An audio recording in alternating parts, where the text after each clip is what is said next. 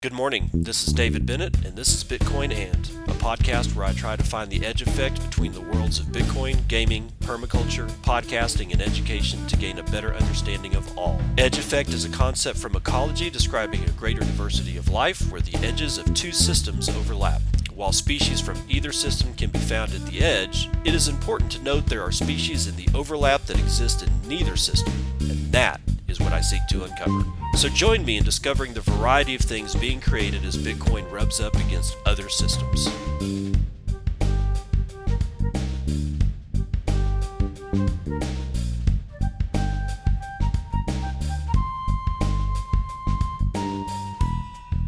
It is damn near 6:10 a.m. Central Daylight Time. It is the 16th of September. It's Wednesday, 2020. This is episode 287 of Bitcoin, and Sea Lightning 0.9.1 got dropped from Blockstream. Yep, speed ups, improvements to multipath payments, and a new multi-fund channel plugin is apparently up at the top of their list for stuff they've shoved in it. Let's find out what the lizard people over at Blockstream have done. The Sea Lightning team is pleased to announce version 0.9.1 of Release Sea Lightning. This release builds on the infrastructure work in our last release by 15 contributors from all over the world, including 3 first-time contributors and comprising 391 commits. Some of the biggest changes coming with this release are across-the-board speedups, multi-part payment fixes and refinements, and the new multi-fund channel plugin. Details to follow. 1.1 speedups are everywhere. We had a bug report that ListPays was slow and started digging, creating a node with 50,000 payments. ListPays took over 50 seconds. By revisiting some unpolished corners of our JSON code, we have reduced that to 1.5 seconds. This inspired Christian to optimize our JSON reading code, which reads blocks from Bitcoin D. This is particularly important if a node has been offline for a long time. After a week of downtime, digesting those 2,000 blocks would take 16 minutes. The problem here is that the block is a single is a single 2 megabyte JSON string, and as Bitcoin D sends a little more, Lightning D would repeatedly try to parse the JSON, only to realize the string was unfinished. After some simple optimizations, this is now down to 6 minutes. That's up from 2.1 to 5.4 blocks per second. 1.2, multi-part payments enhanced. Back in version 0.8.0 last year, Sea Lightning started accepting multi-part payments, but only started sending them in version 0.9.0, the previous release. Our implementation is fairly ambitious. It will preemptively split large payments where possible. This turned out to be too aggressive with large payments. And there were also issues with combining route hints in invoices and multi-part payments and other bugs, which made payments less reliable than they could be. These are all fixed, and like all things which simply work the first time, you shouldn't notice. We also changed our invoice logic. We would previously add a route hint to invoices, the so-called route boost, if we knew an incoming channel had capacity for the payment and otherwise give a warning. We now add multiple hints if a single channel isn't enough. This is useful if the payer supports multi-part payments. 1.3, multi-fund channel plugin. Let's find out what this shit's about.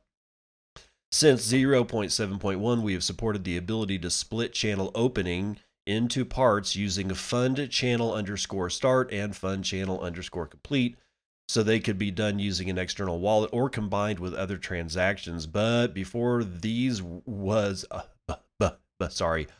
using these was awkward and error prone, and so our pseudonymous core developer ZMNSCPXJ built 2 new commands on top of the PSBT, the support that was added in the previous release. Pausing right here just to note, it's 6:13 a.m. right now, people. Okay? I've been up for maybe an hour and 15 minutes. All right, so, it's lots of letters strung together, and not being able to form words is just part of the morning routine at the devil's hour, okay? Continuing on to test this, we attempted to multi-fund channel from our testnet node to all 1,837 nodes at once. Some we already had channels to, and many are unresponsive. People tend not to cleanly shut down or maintain their testnet nodes.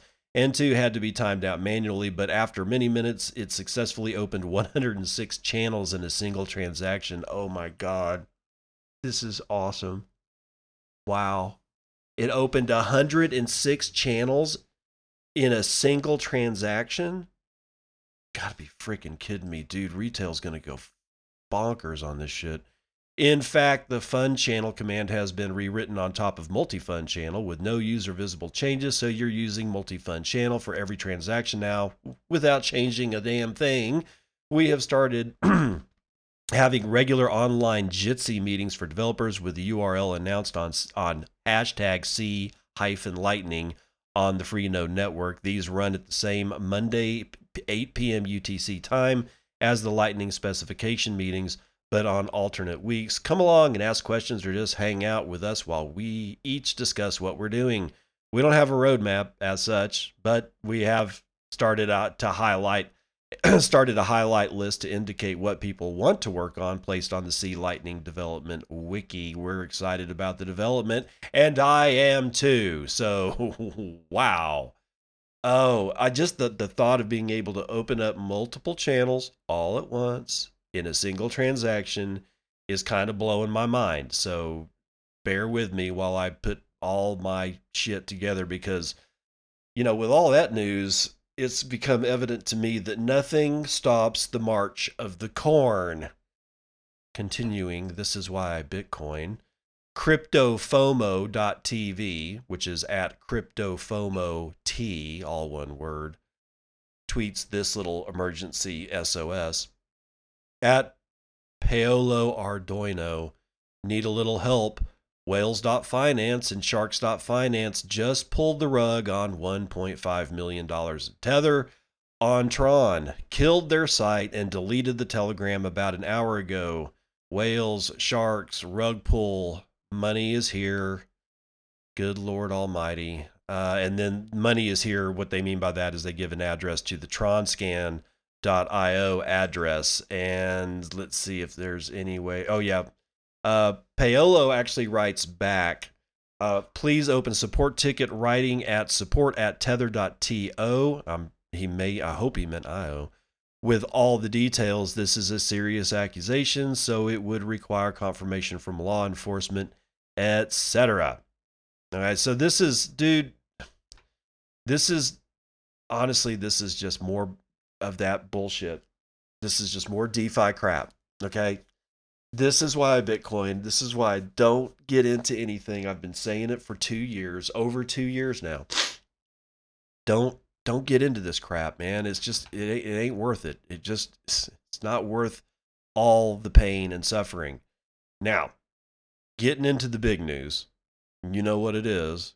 On September the 14th, 2020, MicroStrategy completed its acquisition of 16,796 additional Bitcoin at an aggregate purchase price of $175 million US. To date, we have purchased a total of 38,250 Bitcoin at an aggregate purchase price of $425 million, inclusive of fees and all expenses. That's Michael_Saylor. That's at Michael_Saylor, who's the CEO of MicroStrategy.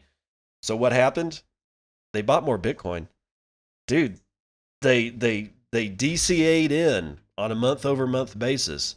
August saw them drop $250 million into Bitcoin. September has now seen an additional $175 million into Bitcoin. You want to hear a little bit more about that? Well, let's go, bro. Danny Nelson is writing for Coindesk.com sometime yesterday. Bitcoin CEO MicroStrategy's Michael Saylor explains his $425 million bet on BTC.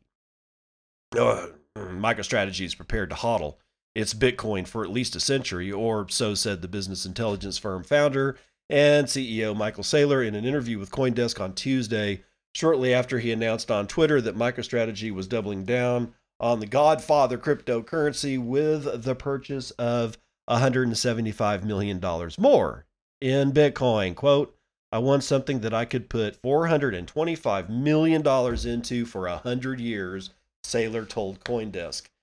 I'm going to pause right there just for a sec. It has not escaped my attention or my tinfoil hattery that it's possible, not probable, but possible. There's a different agenda here for Michael Saylor. I'm not going to say it's bad. I'm just going to say we all need to be careful when somebody is buying damn near like $500 million in raw Bitcoin.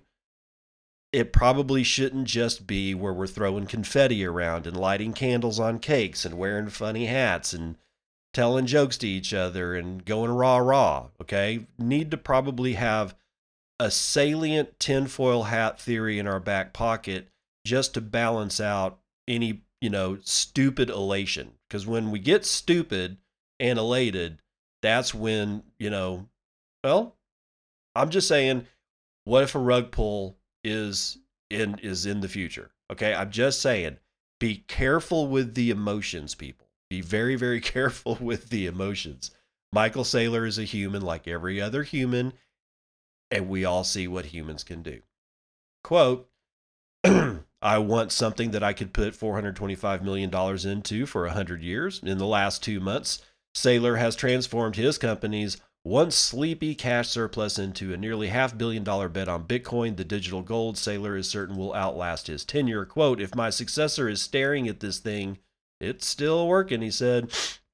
Quote, this thing, end quote, is a heaping pile of 38,250 Bitcoin.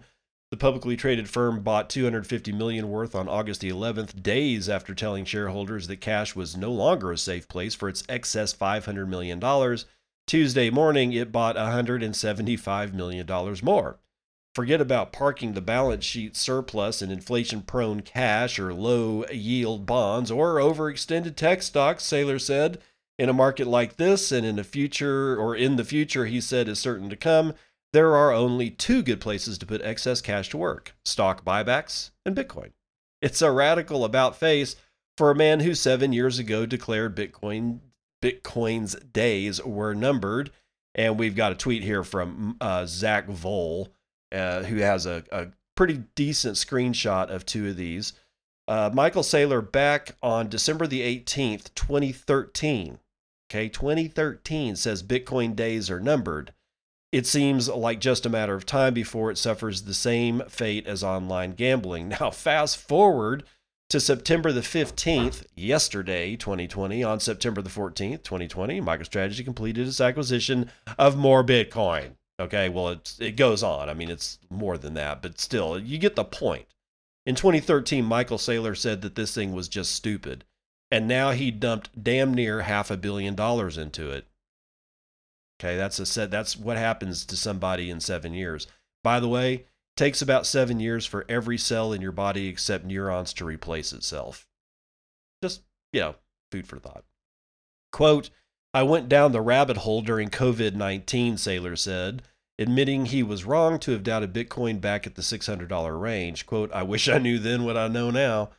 Yeah, the first step of his journey to conversion came from an unlikely source for a newly minted Bitcoin maximalist, the sale of voice.com domain to EOS creator Block.one for $30 million in July of 2019. Fast forward to 2020, and Saylor found himself reading up on Bitcoin. He learned as much about crypto as fast as he could. Saylor said he pored over essays by Bitcoin luminaries, listened to Nathaniel Whitmore's and Anthony Pompliano's crypto podcast, scoured the internet for Peter Schiff's Bitcoin debates with Eric Voorhees, and lost himself in Andreas Antonopoulos' media empire. Is it really an empire? I mean, he writes some books and has like a YouTube channel, but I'm not necessarily certain I'd call it an empire. Come on, man. COVID-19's global business woes were actually a boon for MicroStrategy. Saylor said the firm soon realized it had way more cash on hand than it needed to operate in a newly streamlined virtual first world. Moving away from the dollar is now Saylor's primary concern. He said he can't stand the inflationary risk. In Bitcoin, he and the firm's decision makers have found what they deem the obvious choice for the coming century of QE infinity. Quote, I started to cheerfully assign homework to MicroStrategy's executives and directors, Saylor said. He staged a series of learning exercises to bring everyone up to speed. If MicroStrategy was really going to move millions into Bitcoin, then everyone had to be on board. So hold up there, buddy. We're going to pause again. So essentially what he's saying is that there was probably enough downtime at his company that he really needed to assign some work so that people didn't feel like they were just floating around unanchored, because that's a dangerous place for anybody to be. So what does he do? He starts, I can only assume that he started giving books out and to people and saying, read this, and then in a week we will come back and we will report what we think we read. I mean, honestly, that's kind of, it's not amazing, but it's a sensible thing to do with your time, whether it's reading about Bitcoin or looking at some other new technology. And no, not shit coins. I certainly would never prescribe somebody read anything about freaking Ethereum. Anyway, there was a lot of ground to cover, Saylor said, but in the 3 months' time, he and his executives had accrued the crypto education and dealt with the myriad legal, custodial, and security issues that he said stand in the way of publicly traded companies getting into crypto. Then, in late July, executives unveiled the game plan on the firm's Q2 earnings call. MicroStrategy would seek to invest up to $250 million in the next 12 months in one or more alternative investments or assets, which may include stocks, bonds, commodities such as gold, digital assets such as Bitcoin, and other types of assets, end quote. MicroStrategy resident Fong Li said this on July 28th. It was a declaration so clouded in corporate vagueness that nobody really noticed the news. A week passed before Castle Island Ventures partner Matt Walsh resurfaced the earnings call transcript in a tweet. He noted how the NASDAQ-traded stock was diversifying its cash holdings to include Bitcoin. Walsh gave the news a double eye emoji. Watch this, he was saying. And Matt Walsh actually in his tweet says, somehow missed this last week. MicroStrategy, a $1.2 billion publicly traded company, is diversifying its cash holdings to include Bitcoin. Observers didn't have to wait long. 6 days later, MicroStrategy poured all $250 million of its inflation hedging surplus into Bitcoin. Gone was the 12-month timeline and the promise to diversify across gold and other alternative assets. No, all Bitcoin all the time, bitches. Come September, its board of directors had recognized Bitcoin as MicroStrategy's primary treasury reserve and hinted in an SEC filing that more buying could be on its way. It shattered the self-imposed $250 million Bitcoin ceiling hours later. As of press time, MicroStrategy has converted $425 million into Bitcoin. The stock has surged 30% since first buying Bitcoin on August the 11th, and it was up 9% on Tuesday. Other publicly traded tech firms, think Apple, Google, parked billions of excess capital in cash and leave it there for years. But Saylor didn't want to leave MicroStrategy's millions in a bank account where the specter of inflation could slowly whittle it away. Quote, and this is an important quote, "We just had the awful realization that we were sitting on top of a $500 million ice cube that's melting," Saylor said. MicroStrategy has settled on Bitcoin as the treasury alternative. Quote, "This is not speculation, nor is it a hedge," said Saylor. "This was a deliberate corporate strategy to adopt a Bitcoin standard." Oh, mic drop, bitches.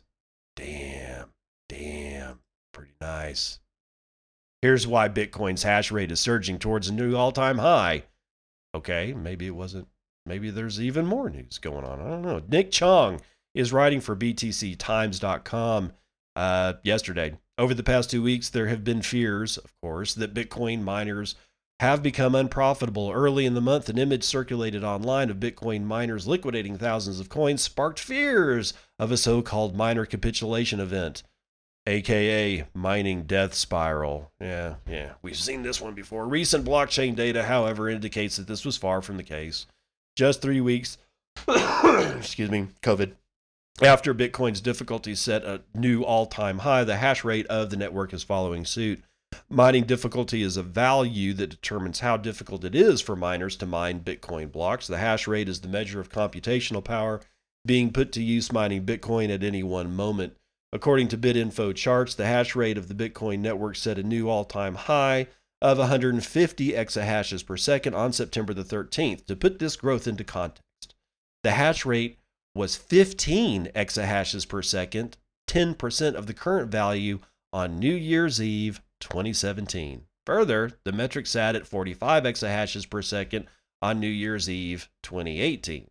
The strength that can be seen amongst Bitcoin miners comes in spite of corrections in the price of Bitcoin. At press time, Bitcoin is trading around $10,800, which is roughly $1,700 shy of the year-to-date highs near 12,500. Sorry.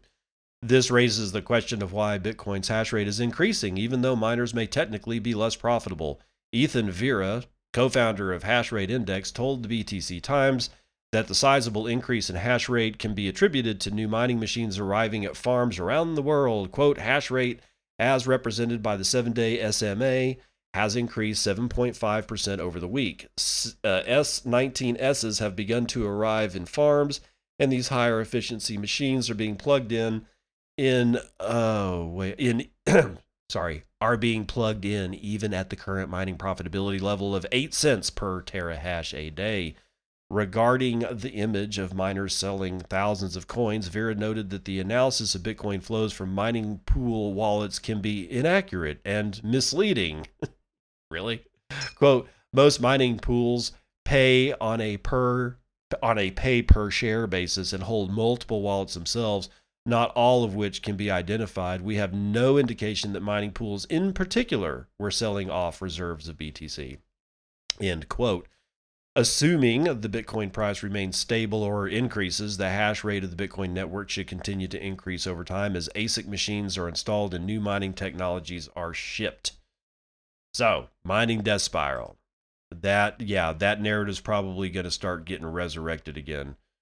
So, just be aware. Alleged Bitcoin mining scam flagged by the Philippines SEC. A mining scheme involving Bitcoin and a Bitcoin fork has been slammed by Philippine regulators for being an alleged Ponzi scheme. This is Shara Malwa writing for Decrypt.co sometime very early this morning because it's still early where I am and she's done with her work. My God. The Philippine Security and Exchange Commission has warned the public to steer clear from the Bitcoin mining company Mining City, an alleged Ponzi scheme as per an official release.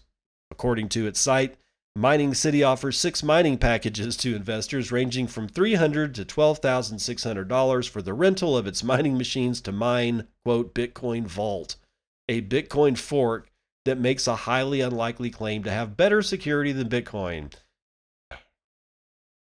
Renters can then expect from $2 to $92 in payment every day based on the plan they purchase.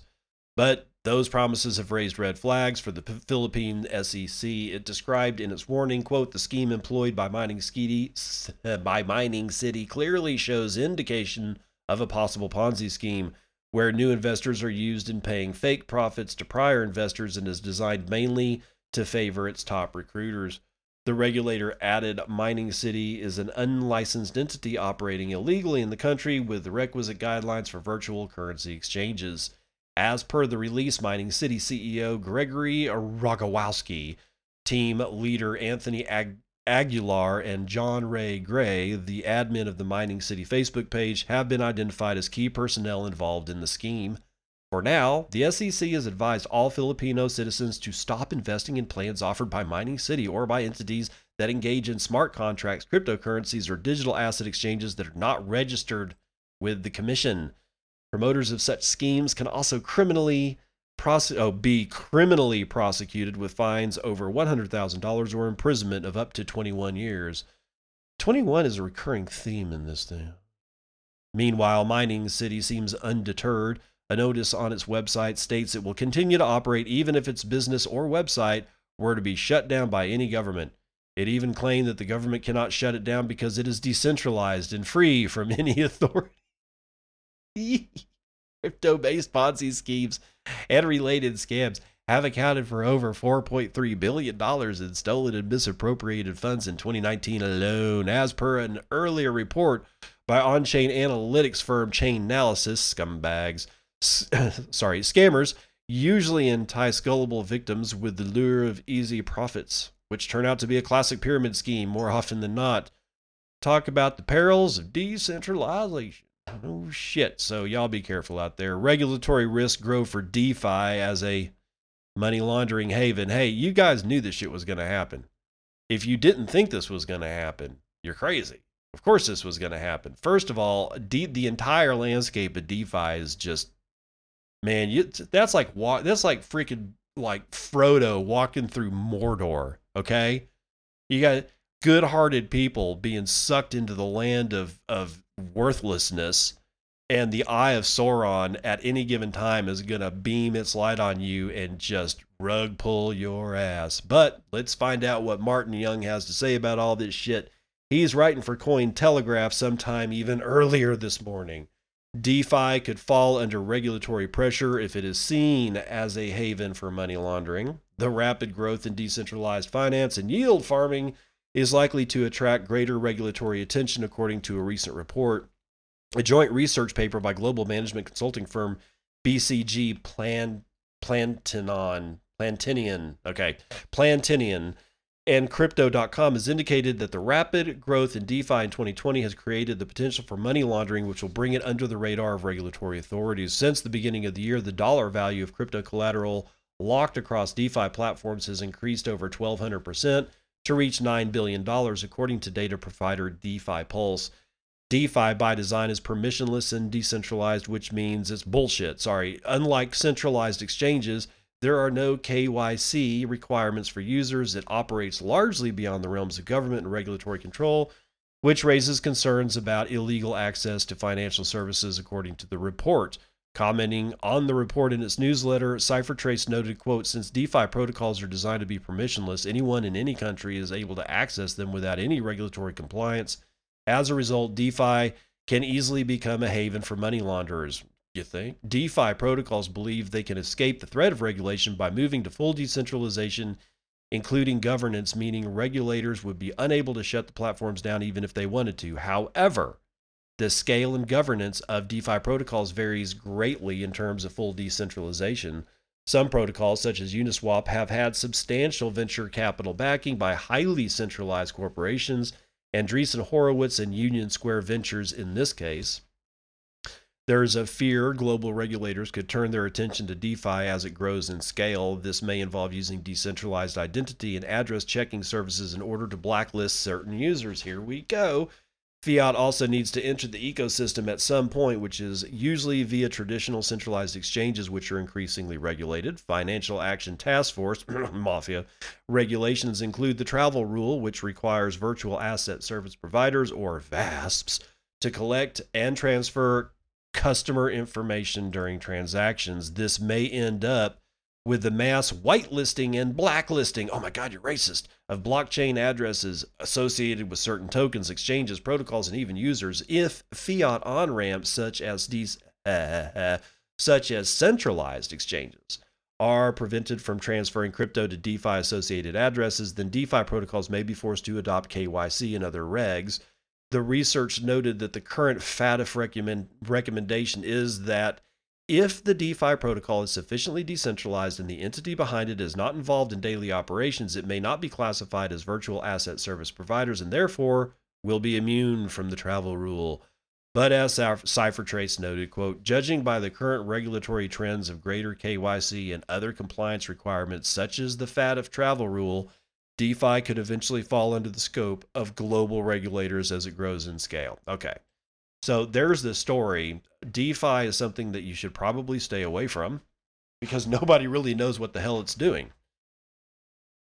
Second, people throw around the word decentralization like it's opening a piece of gum and chewing on it and then spitting it out. Decentralization is not easy. It's extraordinarily hard. How the hell do you think it took until, 2009 for us to get Bitcoin?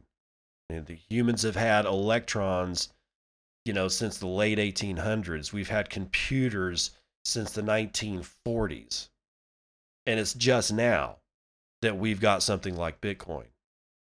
That's not easily, replicatable. right? Just because they say they're decentralized, you don't know. Did you design the system? Do you have the schematics? Do you know where all the nodes are located? Are you part of the corporate leadership team of any of these DeFi companies? Because if the answers to any of those questions are no, then you don't know jack shit as to whether or not it's decentralized or not. At least not as to what scale it's decentralized that it could escape the travel rule. Because as much as I hate FATF, I have to come to the realization that they're there and they do things, and as much as they're scum, you just have to recognize that they're an entity. And they're going to take a giant dump on all of these people that are doing this, because I guarantee you they're going to be able to. Why? Because I also guarantee you that this shit is not as decentralized as any of these assholes say it is. Don't believe them. Don't trust them. Korean court seizes investors' shares in crypto exchange Bithumb. Here we go. Not your keys, not your coins. Shara Malwa is writing this one again early this morning for decrypt.co. Let's see what she has to say about being stupid and leaving your Bitcoin on an exchange. Korean regulators announced the seizure of the shares of crypto exchange Bithumb from a major investor earlier today amidst an ongoing case of the exchange allegedly defrauding its clients, as per local outlet News Free Zone. News Free Zone? That's I want to read news from somebody that's news free. Okay. We'll just skip over that. BK chairman Kim Byung-jon, who has been earlier sued in the process of failing to acquire Bithumb, had his holdings in the exchange seized.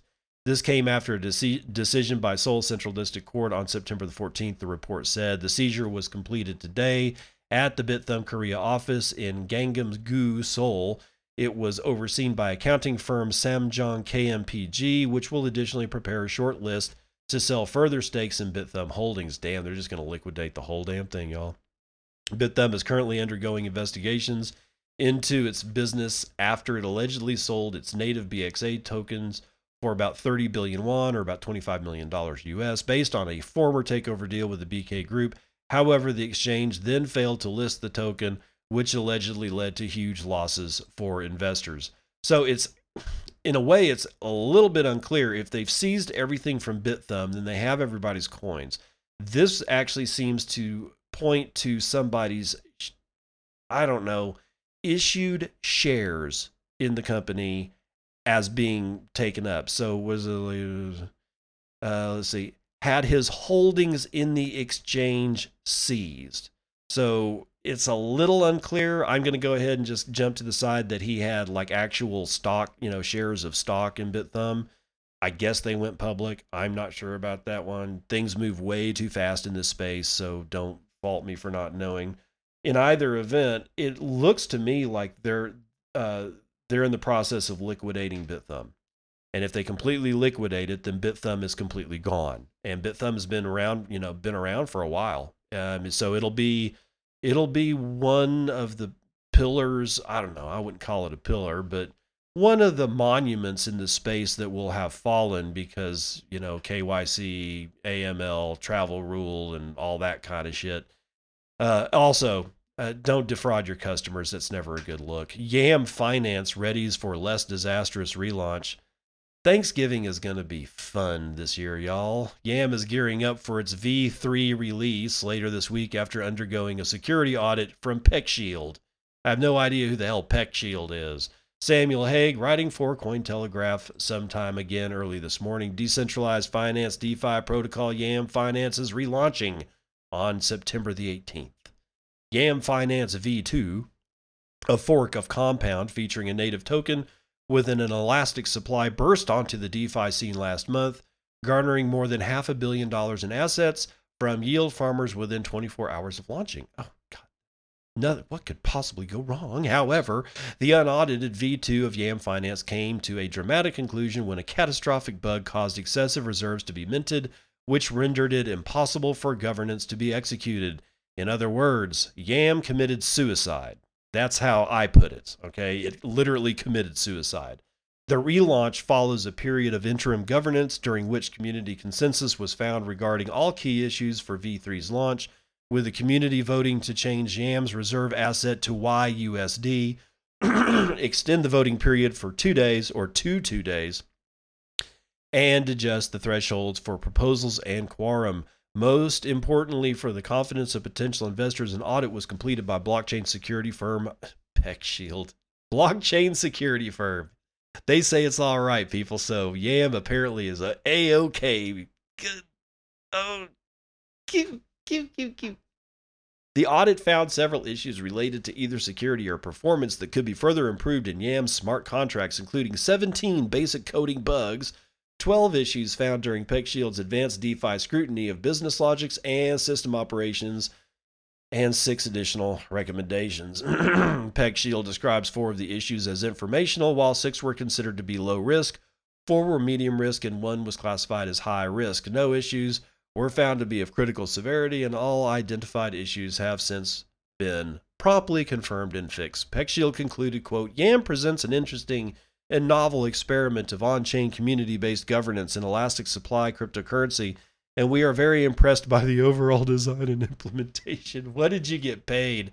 What did you get paid? However, the firm emphasized that smart contracts as a whole are still in an early but exciting stage of development, echoing the cautionary writings or warnings of Ethereum co-creator Vitalik Buterin regarding smart contract risk. The audit was paid for using funds from the project's Gitcoin grant, with all remaining funds sent to be used to sponsor a bug bounty. Liquidity incentives will go live for the YAM/YUSD pairing on September the 19th, with the first rebase set to occur 2 days later. YAM V2 tokens are to be manually migrated to V3 at a 1-to-1 ratio, with 50% immediately redeemable and the remaining half to be continuously vested over 30 days. Jesus Christ. We have so much stupid, come and get a second helping. That's all this is saying. You got burned once. Maybe you won't get burned again. And if you believe that, I just don't know how to help you there, pal. New crypto asset explodes 1,800% after catching the eye of Ethereum creator Vitalik Buterin. Oh, it goes on. Okay, think Thanksgiving and all this food-related shit from DeFi, okay? Daily Hodl staff writing for Daily Hodl sometime early this morning. A new decentralized finance asset is capturing the attention of crypto traders after exploding more than 1,800% in 48 hours. Here it is, people. Pickle Finance is the latest food-themed token to surge, jumping from a low of $4.41 on September the 12th to a high of $85.25 on September the 14th, according to CoinGecko. The coin is gaining traction due to a unique use case and voting mechanic. Oh, God, it's like a game that earned praise from Ethereum creator Vitalik Buterin. According to its website, Pickle Finance is designed to use farming to help eliminate volatility in the 4 largest stablecoins in the DeFi space. It offers more rewards for stablecoin pools trading below their peg and fewer rewards for pools trading above their peg. The system incentivizes users to sell above peg stablecoins and flock into below peg stablecoins. Currently, Pickle Finance covers 4 stablecoin pools: DAI/ETH, USDC/ETH, USDT/ETH, and SUSD/ETH. In addition, Pickle token holders can participate in an unusual governance process. Warning, warning, warning, warning. Quote, we use quadratic voting to prevent whales from having too much influence. Instead of counting votes nominally, we take the square root of it for each account. God. For example, the following 2 situations have the same amount of voting power. Number 1, a whale casting 100 votes. 2, 10 regular people, each casting 1 vote. This gives more power to ideas that can garner a large number of people's attention. End quote. The price of the DeFi asset began to rise after its original voting system caught the attention of Ethereum founder Vitalik Buterin, and they give his quote, which I will not read. In response, Pickle Finance admits that they are still in the early ages of developing a system. Quote, we can't, at least for now. We don't want to let the perfect be the enemy of the good. This will hopefully slow down the whales who want to game the system. Maybe later on we can devise a system to better identify users, but we are quite stretched for bandwidth right now. The project has been live for little more than 2 days. Let me reread that. Maybe later, warning, warning, we can devise a system, warning, to better identify users, warning, but we are quite stretched, warning, for bandwidth right now. The project has been live for a little more than 2 days. Warning, warning, warning, warning, warning, warning. Get as far away from Pickle as you possibly can. No, this isn't investment advice, but it probably should be. Let's run the numbers.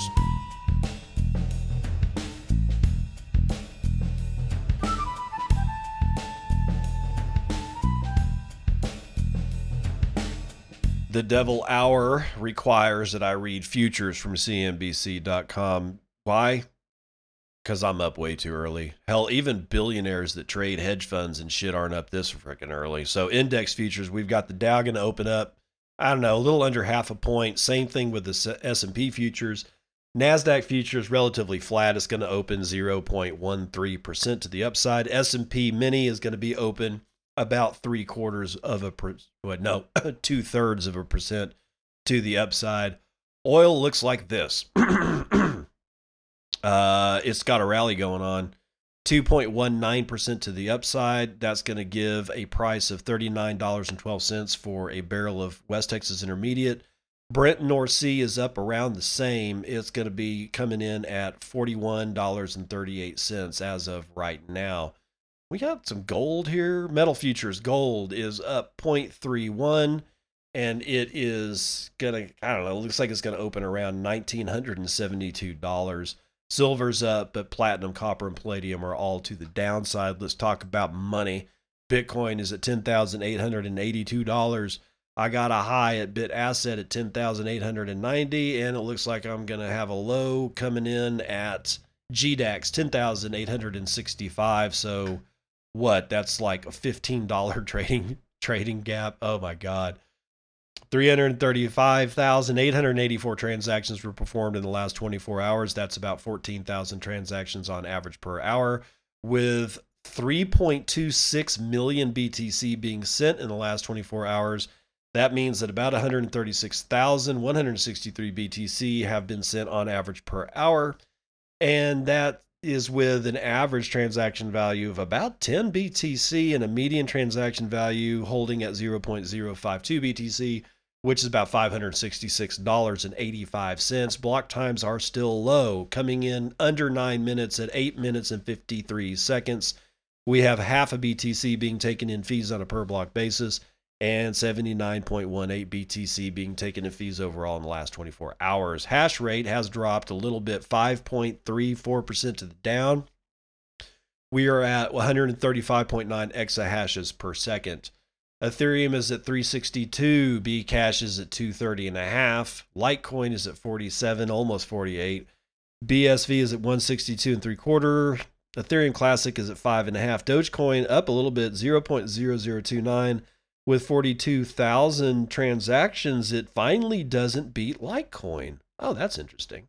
So Dogecoin has 42,500 transactions performed in the last 24 hours. It does walk all over Ethereum Classic. It does kick the living snot out of Bcash, but Litecoin is at 47,500 transactions. So that's up by about, they're up 500 transactions or 5,000 transactions more than Dogecoin. I wonder what's going on with Litecoin.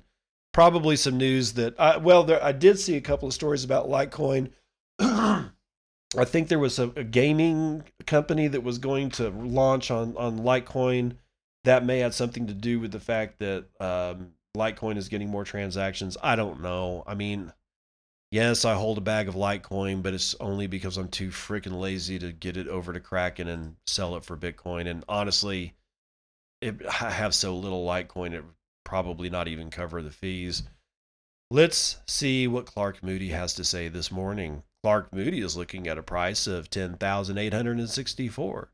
Clark Moody ran the numbers and came up with 18,491,002.33 BTC is in the liquidity pool. That's how much money is actually spinning around. We have 3,000. Oh, wait, I'm sorry. It's going to take about 5 blocks to clear 3,136 transactions. Lightning Network news, we have holding 1,076.1 BTC in the Lightning Network total. That's $11.7 million worth, and that's over 7,483 nodes with 36,936 channels. Yet more torque capacity. We have 50.6% of the entirety of the Lightning Network being run over Tor. Thank God. That means there's about 544.69 BTC in the Tor side of the network, and that's over 2,401 nodes. Everybody run a node today. I run one from, oh my God. See, this is why I shouldn't be talking this early in the damn morning. My node, see, look, it's my node. There's several implementations on how to run a node over a Raspberry Pi. Pick one. Buy the Pi, buy a terabyte SSD. It's not terribly expensive. You're going to be able to put all this shit together for under $400, probably. Plus, and that includes the $99 fee for the one button upgrade with the MyNode stuff that you can just download and start running. I've been running mine for months. It sits in a corner. It's fine. Its temperature right now is 43 degrees C. It's fine. Its disk usage is 50%. It's easy to run, and I get all kinds of stuff out of MyNode. What all kinds of stuff does MyNode run? Let's take a gander. First, you're going to get Bitcoin Core and Lightning. Okay, so those two are coming together, which means that you can run Lightning, right? You can be a routing node. You can do all these things. There's Electrum server. There's Tor. There's VPN. There's Ride the Lightning. BTC Pay Server, LND Hub, LND Connect, Bitcoin Explorer, Dojo, Whirlpool, Mempool, Caravan, Spectre, LN Bits, and Thunder Hub Lightning Wallet. Dude, you get it all in a nice, tight little package. So run a node today and stop being such a little wussy. That's going to do it for Vitals.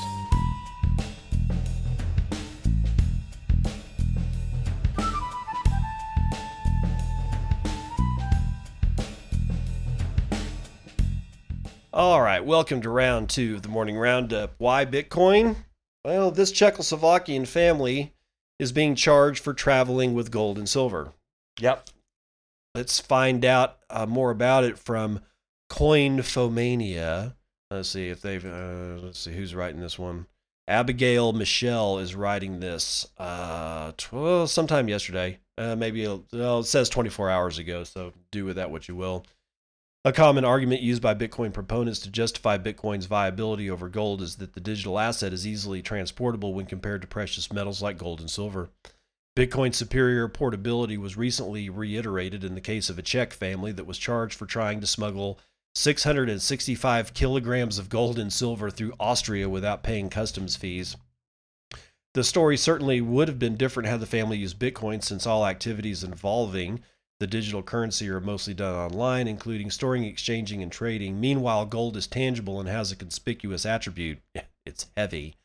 Additionally, Bitcoin doesn't require customs duty when traveling with it across borders, making it seemingly better option than gold. According to the Austrian daily Hute, a family from the Czech Republic was traveling through Austria in their car while in possession of the precious metals.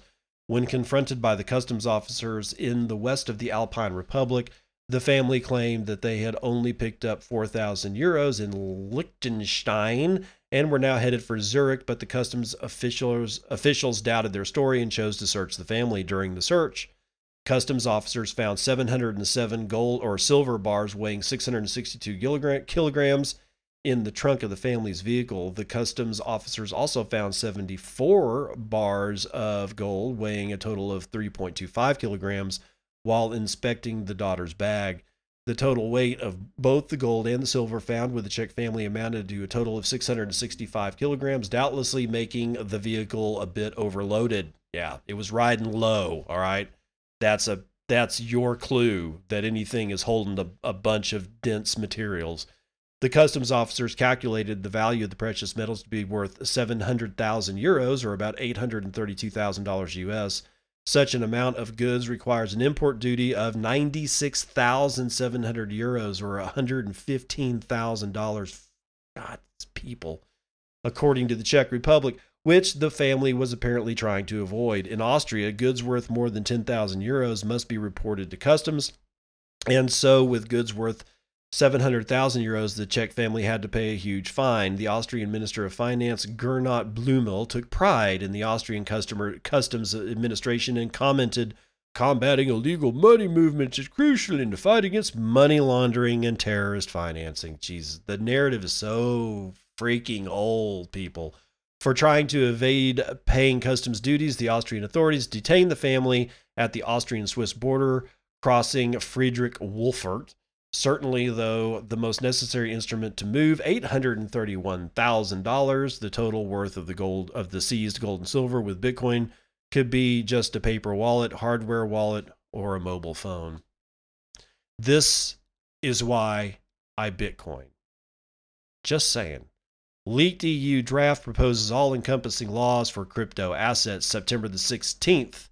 Ian Allison is writing, or probably Ian Allison is writing for Coindesk.com, a leaked version of rules to be issued later this month by the European Commission proposes an all-encompassing set of regulations covering the trading or issuance of digital assets across the 27-nation bloc.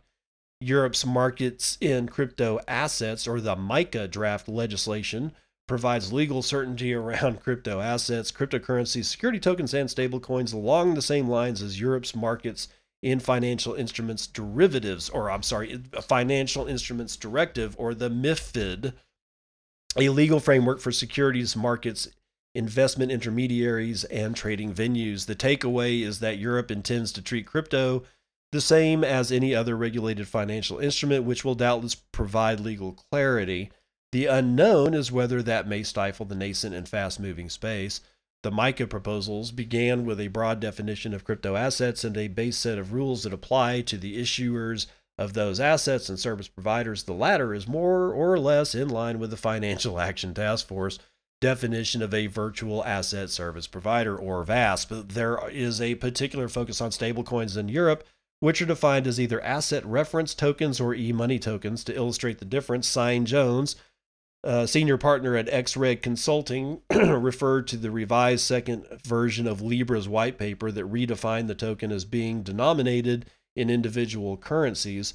This would likely bring it within the MiCA regulations definition of e-money, said Jones. Quote, "Those stablecoins that rely on a basket of currencies or are based by reference to other assets, whether that's another crypto or other kinds of assets, they will be classed as asset reference tokens," Jones said in an interview. Quote, "Essentially, the subgroup that behaves like e-money will be sucked into the existing e-money framework, while those that are asset referenced have a load of extra rules on top of the base rules. So clearly, this is targeting stablecoins, and particularly global stablecoins."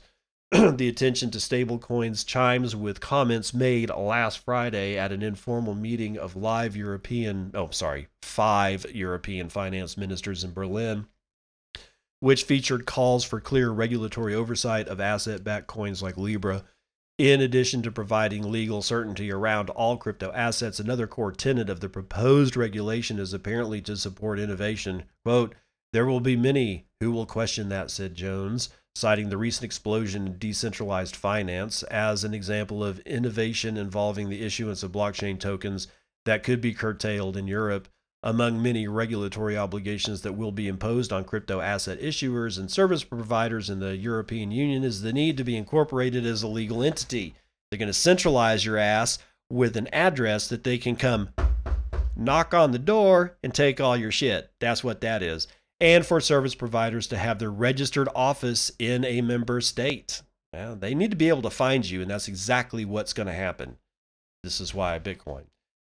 And, that's all you really need to know. Honestly, it's just, regulators are going to regulate what they can regulate. This is why Bitcoin.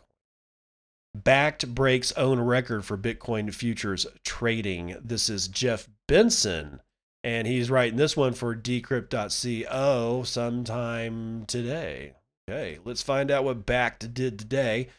It's a crypto derivatives company run by the Intercontinental Exchange, announced that a record high volume of Bakkt Bitcoin futures were traded on Tuesday, September the 15th. The 15,955 futures traded accounted for about $172 million in volume. Previous record was 11,706 Bitcoin, which was roughly $125 million on July the 28th. Today's high is a 36% improvement. Bitcoin futures are agreements to sell or to buy BTC at a point in the future for a specific price. Given Bitcoin's recent, some might say constant, price fluctuations, putting money in futures contracts is a bit of a gamble. That's a bit of an understatement. Holy shit. But it's one that Bakkt will be happy people are taking. In January, Bakkt went days at a time without seeing any Bitcoin options trading. Despite the good news, Bakkt still comes in behind its main competitor, CME, which regularly does volume above Bakkt's record level. Today, it did $262 million in volume, a relatively small haul compared to the $1.1 billion it did on September the 2nd. Wow, that's actually relatively amazing.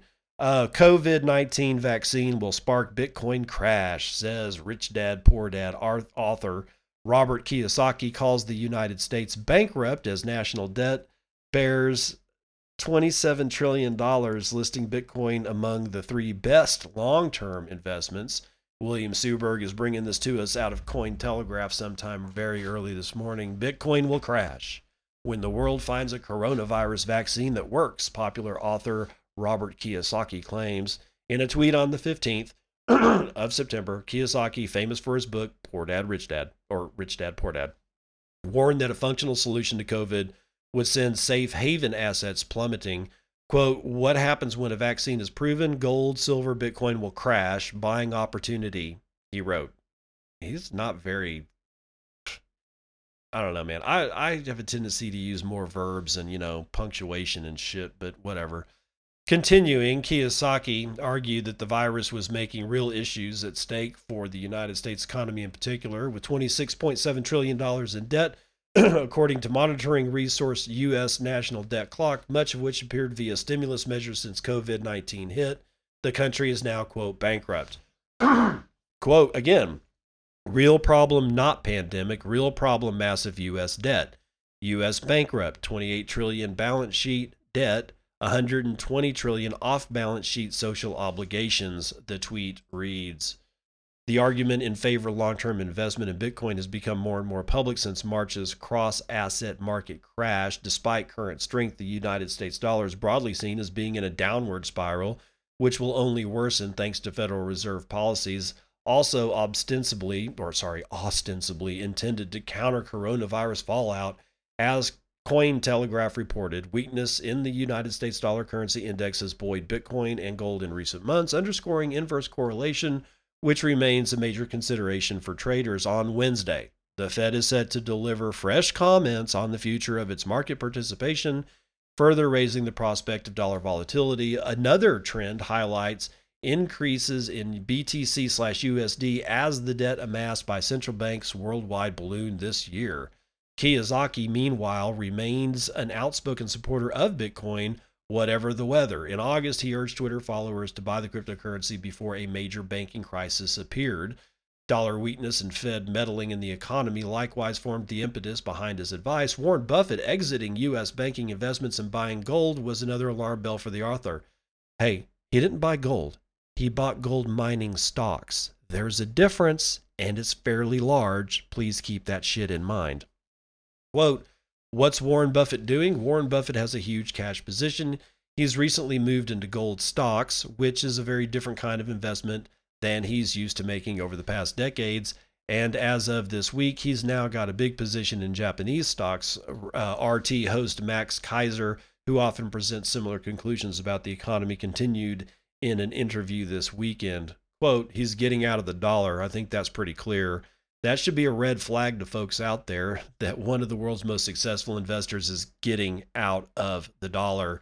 Also in August, Kaiser forecast that Bitcoin would hit a new all-time high in the near future as the current economic situation plays out. So all that this was really saying is that that Kiyosaki just suspects that this crash of Bitcoin that he's talking about is going to come when people feel safer. And people are going to feel safer en masse the minute somebody says, we've got it licked, bro. And they won't have it licked. And the vaccine probably will be completely ineffective, but it will be riding on top of herd immunity, which we're already seeing happen in places like Sweden. So people will think that the vaccine saved us all when in fact it didn't do shit. But it will still have the same effect. It will make people feel safe, and masses of people will move back into their fiat currencies. I don't think he's wrong. I just think he's wrong about the severity of using the term crash. I think there will be a dip. That will be a buying opportunity, which he so noted in his tweets, but crash is probably not the word that I would use. Honestly, that's only because I've been around the space for long enough that I've seen crashes. So there you go. Gene Simmons likes Bitcoin, apparently. He gives Bitcoin a kiss. If you know what the reference is, then you are probably alive either during the 80s or you have an open mind to music from the past. Bitcoin has given Kiss bassist Gene Simmons a reason to live. At least that's one way to read his Twitter response today to Cameron Winklevoss. This is Jeff Benson writing sometime yesterday for Decrypt.co. He says, Kiss rocker Gene Simmons has seemingly endorsed Bitcoin via Twitter. The oft-costumed bassist responded to a tweet by Cameron Winklevoss encouraging people to use bank accounts to buy Bitcoin and Ether. I really wish they'd stop doing that. Simmons, presumably in a voice like the God of Thunder, declared, I will, I am. Simmons didn't flex his nimble fingers to elaborate, but the man with the famous tongue has set tongues on Twitter wagging. The social network is awash in speculation about what Simmons' tweets mean for... what Simmons' tweet means for Bitcoin, or rather, just what it means. Let's see. Is Simmons saying that he will get a bank account? Perhaps he means to say, I am a bank account. Or like Gandhi, is the demon saying he will be the change he wishes to see in the world? The most common reading from the Twitterverse so far is that Simmons is already buying cryptocurrency and will continue to do so. Cameron Winklevoss's tweet thread is less difficult to parse. The co-founder of Gemini, a cryptocurrency exchange that has historically played nice with regulators, stands to gain from more people adopting cryptocurrency. It's tough to say how much the man behind such hits as Psycho Circus and Rock and Roll All Night has in common with the guy who kind of invented Facebook, but if his lyrics are any indication, he should fit right in with the Bitcoin crowd. No word yet on Ace Frehley's stance on Bitcoin, or Paul Stanley's, or Peter Criss, although I think Peter Criss, the old drummer from Kiss, died. I'm not sure. Those rumors are always awash, especially in 1980s rock and roll glam / hair bands. Unicorn, brother, unicorn. Now, before I read this, I want to look at this chart from CoinMarketCap. Unicorn. We're going to be talking about unicorn gold, okay? Or not unicorn, Unicoin. UNIKOIN. Now, so way back in January, before January of 18, okay, probably about a month before, Unicoin launched, and it launched with a price of about, I don't know, 60 cents, 60 United States cents. It then dipped and then went up precipitously in January of 18, all the way up to it looks like about $2.60.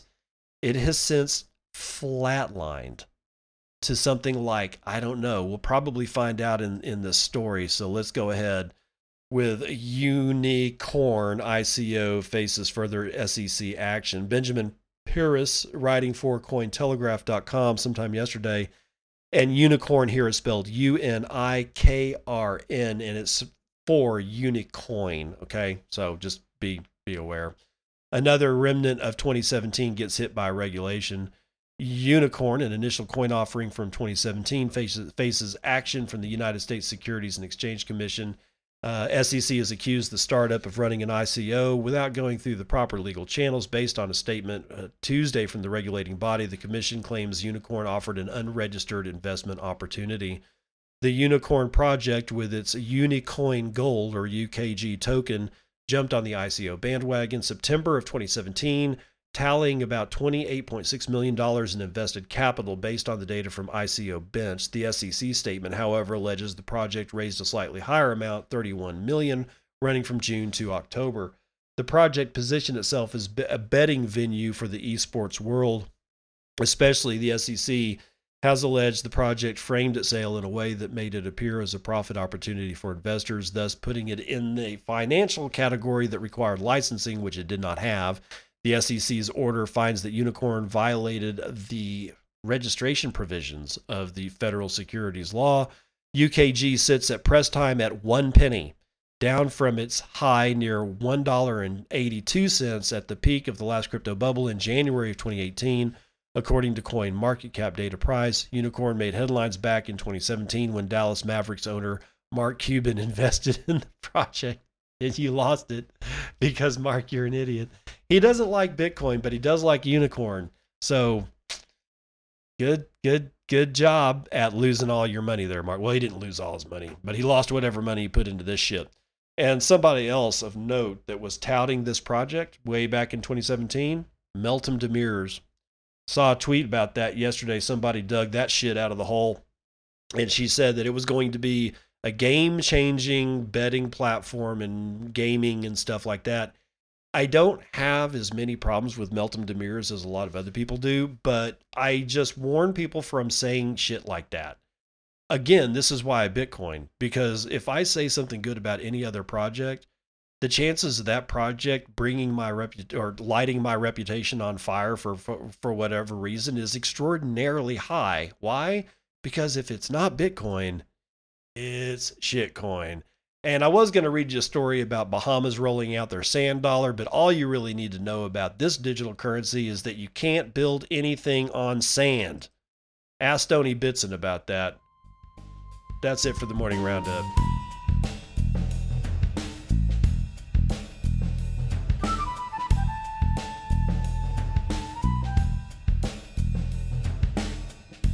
Daily Trainwrecked is brought to you by Wealth Theory. That's at wealth_theory. Maybe I don't understand it, but I believe it will eventually be flipped to another cryptocurrency that will destroy all Bitcoin value. That's how I understand it now.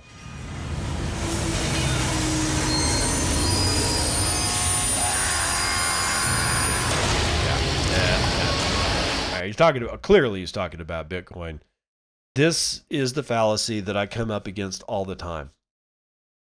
The theory goes something like this.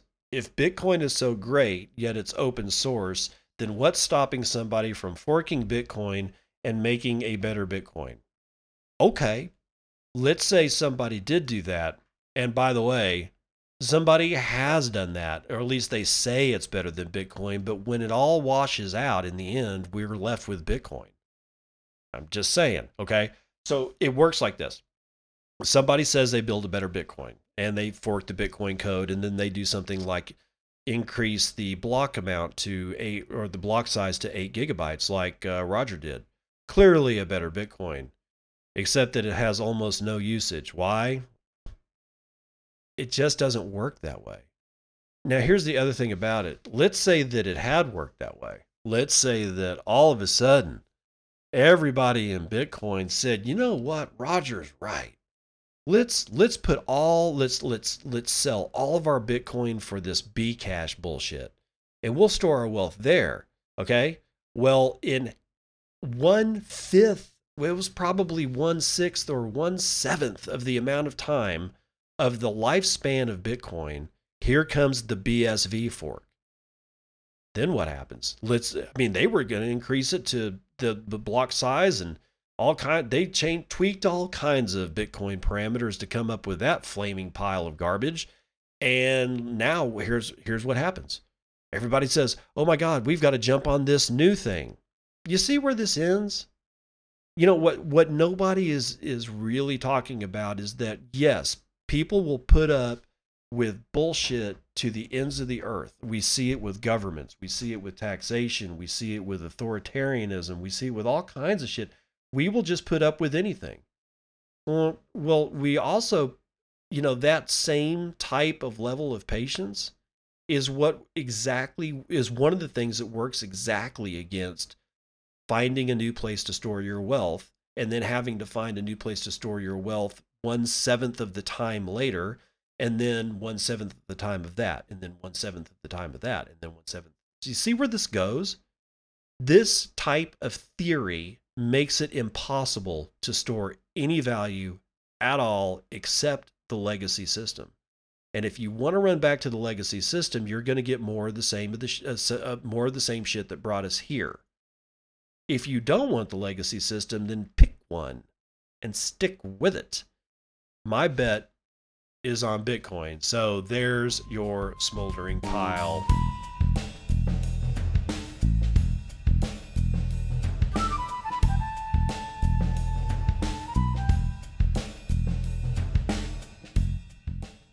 Terrible Joke Corner brought to you by Dad Says Jokes. Who says? A sketchy looking guy rented 6 smoke machines from my shop, so I called the cops. He must have been part of some extremist group.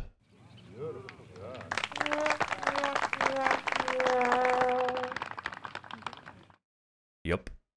Extremist group. I'm just going to end it right there. I'll see you on the other side. This has been Bitcoin and I'm your host, David Bennett. I hope you enjoyed today's episode and hope to see you again real soon. Have a great day.